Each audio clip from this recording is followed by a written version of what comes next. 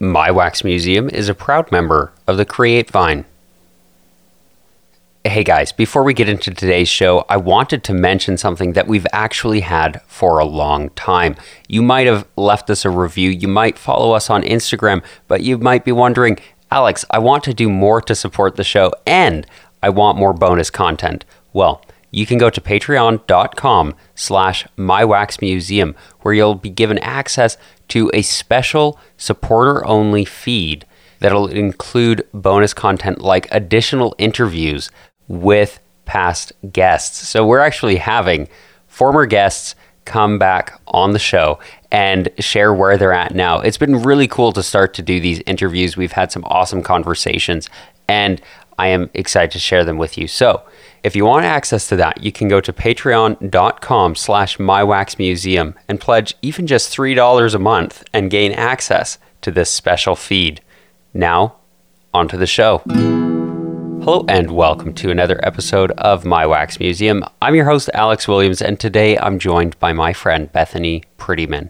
Now, Bethany is awesome, and she's always looking to share some light with people, and that makes this conversation just a delight. We talk about why she tries to share that light with people and the story behind how she got started doing that and why she continues doing that. And remember, after today's show, make 5 minutes in your day to listen intently to the people around you. Bethany Prettyman, welcome to My Wax Museum. Thank you. I'm glad to be here. I always like to start each episode with how we know each other. So we've known each other for a couple years now, and I like to get the guest to tell if there's a particular moment you remember when we met, or a time you remember how we met, or whatever it is. If you would like to, any recollection you have. Okay. So we met, we were in the same I group our freshman semester, I believe, here at BYU, Idaho, and then we ended up in the same ward, and y'all would come over to our apartment for cookies. That's true. Yeah, we did have cookies at your apartment a lot. So yeah, that was our first semester, fall 2018. Yeah. And I guess we would have met, our first day at BYU, Idaho. We were in that same I group, the kind of welcome group, get orientated kind of group. Yeah, that is interesting. And then you just got back from your mission for the Church of Jesus Christ of Latter-day Saints. And then you're back here, but yeah, I haven't seen you in like a year and a half. So that's kind of crazy. So why don't you fill me in then? I kind of like to start a little bit narrative from the beginning of your life, kind of work through. Sometimes we get caught up on a certain theme. Sometimes it's kind of more of a travel log. So why don't you fill me in first? Where are you from originally? I am from Southern Maryland in a county called St. Mary's, and there's not much there. There's Amish, and I lived there my entire life. I'm number 9 of 10 kids, and yeah, and so I grew up there. I'm trying to think, my life isn't too exciting. I mean, being number 9 of 10 is pretty exciting. It is. So you're never alone. And I feel like I did older things younger. Like I memorized my multiplication table. My sister did, because when she memorized them, I had to do it with her. So I was like 6 years old walking into math class saying, I know my times tables. So that was always fun. And then my siblings, like my brothers, always take me out on their dates to try and impress girls. I remember once my brother just kept giving me all this sugar and snacks to keep me happy, and then I threw up. Really? And the date ended. Yeah. That is amazing. So what's the age difference between you and your oldest sibling then? So there's 16 years between me and my oldest sibling, and then I have a little sister under me that's 2 years younger. Wow. So the oldest went to college and the youngest was born.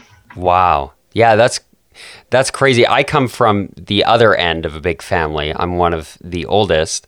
And so fill me in a little bit. This is a question I like to ask people when I interview somebody who's on the younger end of their family.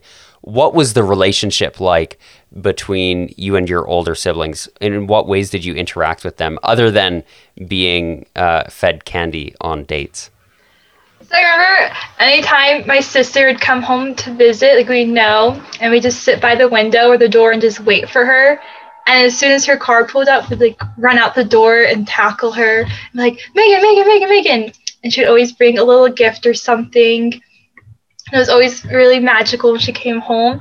And I think sometimes she was like more like a mom or an older aunt than a big sister, but she's always like been my big sister. And I think it's exciting too because of so many older siblings. You have all these nieces and nephews that don't live with you. So it's like a big sibling minus the downsides of living with a baby. Yeah, that's interesting. Do you have a lot of nieces and nephews? I have 13. Wow. And they're all under the age of 7. What? Really? Yeah. So all my siblings just started their families at the exact same time. So like the middle ones were kind of younger and the upper ones were a little older when they started. And so every 6 months there's a baby. Wow. That's insane.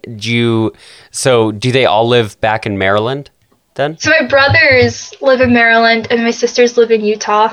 Really? Interesting. Mm-hmm. That is really cool. So you would have been how old when you became an aunt? I was 12 and a half.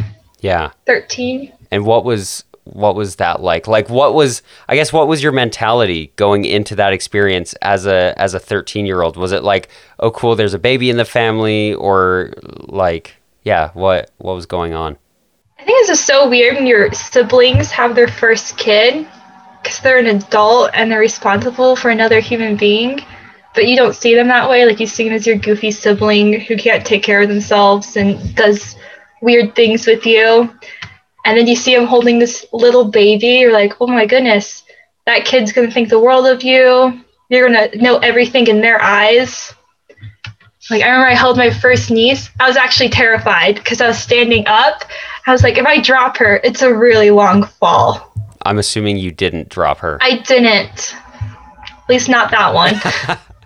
Are they more fun when they get bigger? They are. I feel like they're like 2 years old. I think that's the best age to be an aunt because they're horrible for their parents, but they're great for you.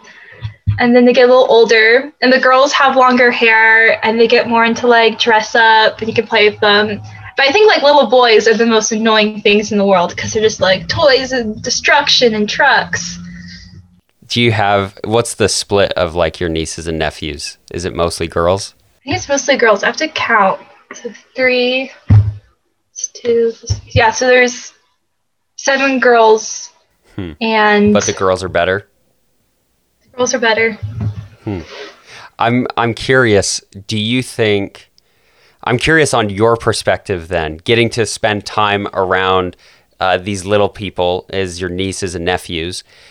What's your perspective looking back on you as a child then? Do you think that you were like this nice, sweet little girl who just liked to play dress up and have fun?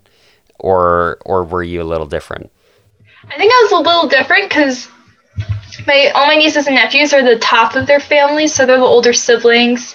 So like my nieces are a little more nurturing than I would have been as a kid. Like I remember just being kind of a crazy kid and just kind of insane sometimes. Like I felt bad for my mom when I look back. I was that kid like in class, like the Sunday school teacher has to like take you and walk you out to your mom, or they're like, sit down. And so like, but my nieces, because they're like the oldest, they just have like this nurturing side of them that is being catered as they take care of their little siblings. I was always like the little sister that was taken care of. I still kind of am now. My siblings are like, I'm in college, but my brother's here, and if I need something, he comes and helps me. So you're pretty lucky. Looking at you as a child, kind of as a troublemaker, you think that's just because you were one of the youngest, so you could just get away with a lot? I think so. I think I always had like older siblings that like encourage, because everyone think it's funny when like a little kid does something weird or they shouldn't do. Yeah. Yeah, it is funny. Do you think you still do that? Like, do you still kind of act like a troublemaker, do you think? I don't think so. I think there's like I had like a turning point sometime. Like I remember when I was like, so like going on a mission is like a very spiritual thing that people usually do when they're committed to a faith. And so I remember when I said, "Hey, I think I'm going on a mission," it kind of shook everyone. Like, I didn't see that coming from you. And your sister's like, "I think that's the last thing I thought you would ever do." Interesting. If you were to meet like a 12-year-old you right now, and you met them, what do you think your expectation would be for their future? I don't think like I was always a bright kid, so like academically I'd still have high hopes, but like I think socially I didn't hang out with the best friends or have like. So when I was 11 years old, I got something called Bell's palsy, which is when half your like facial nerve stops working, and it's not common in children. And so I remember like when that happened, I was kind of like a grumpy kid, and like to compensate for like lower self-esteem, I kind of became like even meaner. And so I wasn't the nicest kid. Like I kind of bullied kids, and like if someone kicked someone at recess, it was me, kind of thing. Interesting. And it's Bell's palsy is what it's called? Yeah, so I still have it today. I think it's less noticeable because like as I got older, my expressions changed. Right. As like adapted to it. Interesting.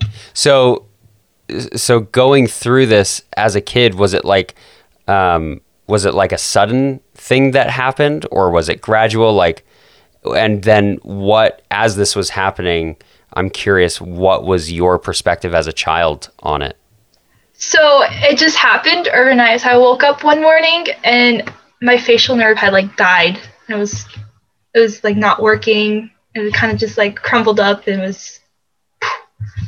and at first they didn't like, that's what was in the diagnosis. I had to go to a couple doctors and to like a neuro specialist, and that's when they decided it was that. And there's like no treatment for it, so they just told us like 6 weeks to 6 months and it should heal itself, which is like the common thing that happens when it does happen. But in my case, it didn't really heal fully, so there is some movement. So I can like I can still move this cheek, but I can't like move my nostril or my eyebrow or like crinkle my cheek, which means less wrinkles in the long run. But when it happened, I was very self-conscious about it because other kids noticed. And people were like, "Oh, why can't you raise your eyebrow? Why don't you smile?" Because I couldn't physically smile for a long time. And so that was really hard when you're like, like it was middle school. And like middle school is such like a pivotal point when you're like so focused on who you are and what you're going to be. And I remember like just waiting because they said 6 weeks to 6 months, and then time went on and we saw a couple more doctors and said, "Well, there's not much we can do." And then they later like gave the option of like there is some like surgeries that could or couldn't work out, and I decided not to do those. And so I think in the process, like it's something I still have like I'm still self-conscious about, but I'm actually really grateful for it because it kind of taught me like not to get my self-worth from like the way I look or how a picture turns out. For like right now in the world, like everyone determines who they are based on social media and their likes and their views. And it's like that kind of motivated me a couple years after that to like want to be the person that everyone likes because of who they are and how they make people feel. And so in the moment, I just like, I remember it was like kind of led to like a faith crisis and like 11, 12-year-old, which is kind of young for it. Because like I remember everyone was told you as a kid, like if you pray, things work out. You read stories where Jesus heals people. But I prayed and things didn't happen. And Jesus didn't appear and heal me as I magically hoped as a little kid. But I think it led to me having like a greater faith and a greater self-worth. Interesting. Yeah, I'm kind of curious about like the self-worth and like the confidence idea, because I think at least this is the way that you come across to people who know you, your friends like us. You come across as very confident, fun-loving, like a very happy person. And you mentioned wanting to help uplift other people and giving them confidence as well. And I think you absolutely do that. And I'm curious how you kind of made that transition to from struggling with your confidence, right? That middle school life where you're trying to figure out who you are and, you know, look a certain way and live a certain way, and struggling with your confidence there to ultimately, you know, feeling good about yourself. So at first, I think it was just like who my friends were and like the social group I tried to be a part of. And so like I just tried to hang out with people that were like the it crowd or the cool people. And that's who I did hang out with. And I got invited to things and I went to like parties and I got to hang out with people and I was liked for that. But like most of the world isn't going to parties and isn't a part of whatever people socially determine as the popular, the it crowd. And I remember, like I had a friend that had a party and she didn't invite me. And I was so hurt and I was so upset. I just didn't like feeling that way. And it made me think about like how many people like you see at school that sit alone, or how many people that don't have a friend or someone who doesn't get invited. And I just started trying to like be with those people. So if there's like a group project, I wouldn't go be with my friends. I would wait to see who didn't have a partner and go talk to them. And I think of time, as I started like kind of going for the underdogs and just caring about other people, I found my self-worth and confidence as I let go of it. Kind of like as I stopped caring and just focused on being a friend to other people and trying to help other people feel loved and worthwhile. Hey guys, awesome conversation so far, right? Yeah, I love getting to sit down every single week and have these conversations with people. And what's really cool is they're recorded, so I get to listen back through them. They're like these awesome little memories. Now, if you want to support me continuing to do this, there are a few ways you can do that. You can follow us on Instagram. Just listening to the podcast is a huge help. And, of course, you can leave us a review on Podchaser or wherever you get your podcasts. Now, something I've started asking, and I asked at the beginning of this episode, is that if you're interested in getting extra bonus content, I mean, more interviews with past guests, you can go to patreon.com/mywaxmuseum and just pledge even just $3 a month. Will give you access to that special feed. With that, thanks for the support, however you're giving it. It's fantastic. I love doing these interviews, and any excuse I can get to continue doing them is a huge help. Now, back to the show.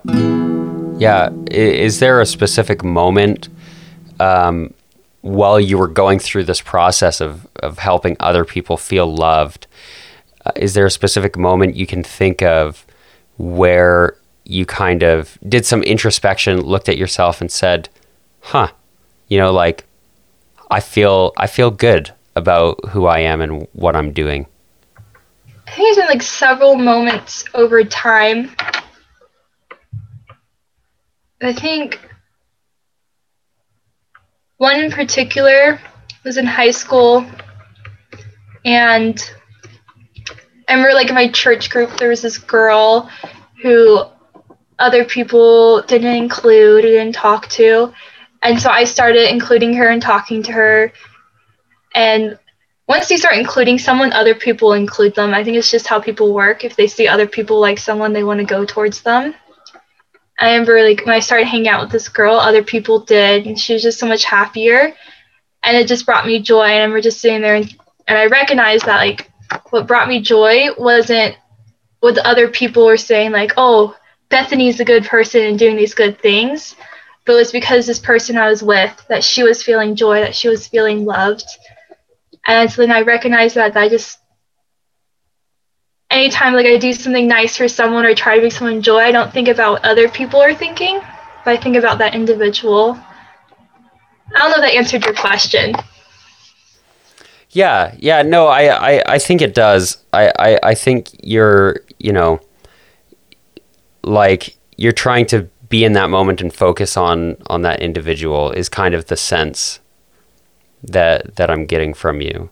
Yeah, do you think, this is just a kind of a curiosity thing, do you think there's a world where you didn't follow that path of trying to uplift people and make them feel loved, where you didn't follow that path, and then like what do you think your life would look like if you didn't do that?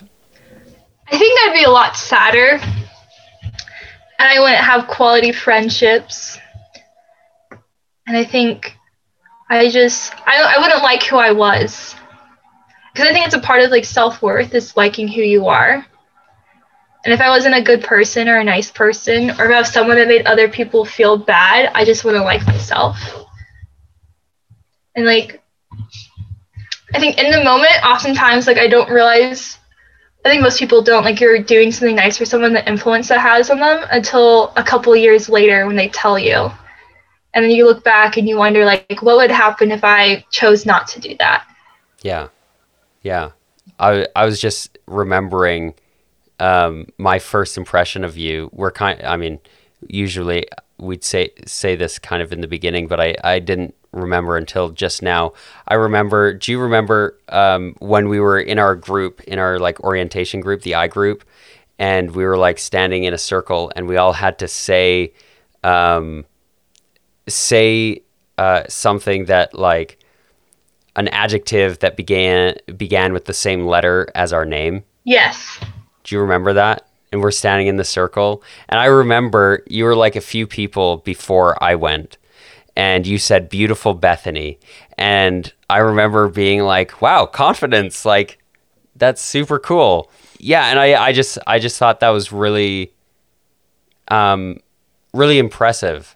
So, like, what do you do? Like, because obviously, I'm assuming, and you know what they say about assuming, but I'm making an assumption here. I'm assuming that you don't feel like 100% all the time, that you don't always feel like uplifting other people, that you don't always feel like being confident and, and whatever else comes with that. What do you do in those moments, assuming you have them, where you aren't feeling that? So like in the moments where I don't feel like physically beautiful or something like that, I love makeup and putting on pretty clothes. And so like if I don't feel physically like the way I look is beautiful, I have the ability to change that with the way I present myself. And I think the same thing applies to when I don't feel up to being a nice person to someone else because I'm having a bad day, is you just kind of put makeup on and you do it because it's what's right. And after you start doing it, like whenever you do something nice, you always feel good. And after you feel that good feeling, you want to keep doing it. It's contagious. It's like a drug. You just keep going. And so just do it. I think part of it, like I run, and it's a runner mentality, is like you never feel like running, but you run the first 3 miles and then you can keep going. And so just do it. And then the motivation comes after you do it. Interesting. Yeah, I like that. How do you get up the momentum? Maybe continuing with the running analogy, in the morning when you get up to run, and you don't feel like doing it, how do you get up that will, that momentum to actually do it? I think it's a part of self-mastery that, like, our cognitive, our spirit, it's different than our body. And like what our brain says or our mind says is different what our body is going to say. And it's just having power over your body. I think almost every time I get up to go for a run, I don't actually physically feel like it, but I tell myself I'm going to do it, and then I do it. Yeah. And then at the end of it, how do you feel? You always feel so good and accomplished. And then you look in the mirror and you're like, wow, I just did that. And you always feel better after an hour of running than if you sat for an hour. Yeah, amen to that. That is the truth. Do you feel like kind of, leading into looking to the future of your life? I'm curious how you hope to continue implementing this mentality as you move forward. So like the just being a good person mentality, or? Yeah, being a good person, uplifting people, like getting out and just like doing it kind of thing. I think just not hesitating to follow a good idea or a prompting. Like I believe like all good ideas and promptings come from God through the Holy Spirit. And some people might believe that's just your conscience, but just always following those because they're a good thing. Like even now in school, like there's a pandemic and you can't exactly do things, but I still try to follow the ideas that just pop in my head, like make someone breakfast in bed or smile at that person or go back and ask that person how their day was going. Like the other day in class, I really I was wearing a mask and I was physics. I didn't feel like talking to people. And this kid next to me said, try to start a conversation. At first, I was like, I'm not feeling this. And then like after I kind of dismissed it, I was like, I have to be a good person. I need to talk to this person. So I turned back and I tried to talk to them and brighten their day, even though we're in masks and you can't understand each other. Yeah, you always like bring such a light to conversations and stuff. And I know like me and my roommates, we really enjoy spending time with you guys because you do bring that joy. Is there anything you would say to somebody right now who is maybe struggling to either feel like being a nice person or just somebody who's maybe struggling with being happy in general? I think if someone's struggling with being happy, something I always love to do if I'm ungrateful, like I just feel down or something, it's just like feel the sun on your skin. It sounds kind of cheesy, but I remember like when this whole COVID thing hit, like I just went outside on this porch and I was like, the sun's shining, life is still good. And sometimes there's clouds, so you can feel the raindrops on your skin too. Just knowing like the world goes on and life goes on, and you can still find joy in the little things, I guess. And there's little things to be grateful for. Like I get most of my joy, I think, from gratitude because I keep like a daily gratitude journal and I write. Even when I'm like super sad, I think there's like nothing to be grateful for. I'm angry at God. I start to write things down. And like sometimes the most mundane things, like I had air to breathe today.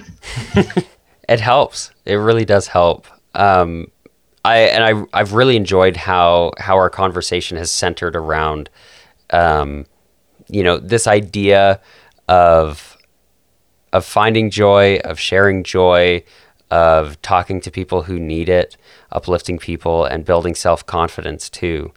And I'm glad it's kind of taken that thematic bent. At the end of all of the interviews, I really like to ask people what, at the end of their life, it's been, hopefully you've lived 150 years. Medical technology has just like gone really well. You're 150 years old, you're laying on your deathbed, and you're thinking back to all the moments you've lived through, both, things that you've already done and things that you've yet to do.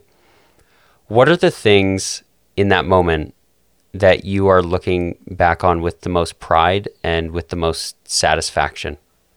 For me personally, which might be like, because I'm fresh off an LDS mission or a Church of Jesus Christ Latter-day Saints mission, it's just like looking back and recognizing the points when I was the hands of the Savior in people's lives. Like those are going to be the happiest times. Because I feel like that's, for me, like that's one of the main purposes of my life, is just to be that influence in other people's lives for Christ. Yeah. Well, that's great. And I just want to say thank you very much for joining me today. Thank you. And thank you for listening, not just to this show, which we certainly do appreciate, but more to the people around you, the people in your life that you just happen to know. Take some time, just 5 minutes, to listen intently to the people around you. Meko,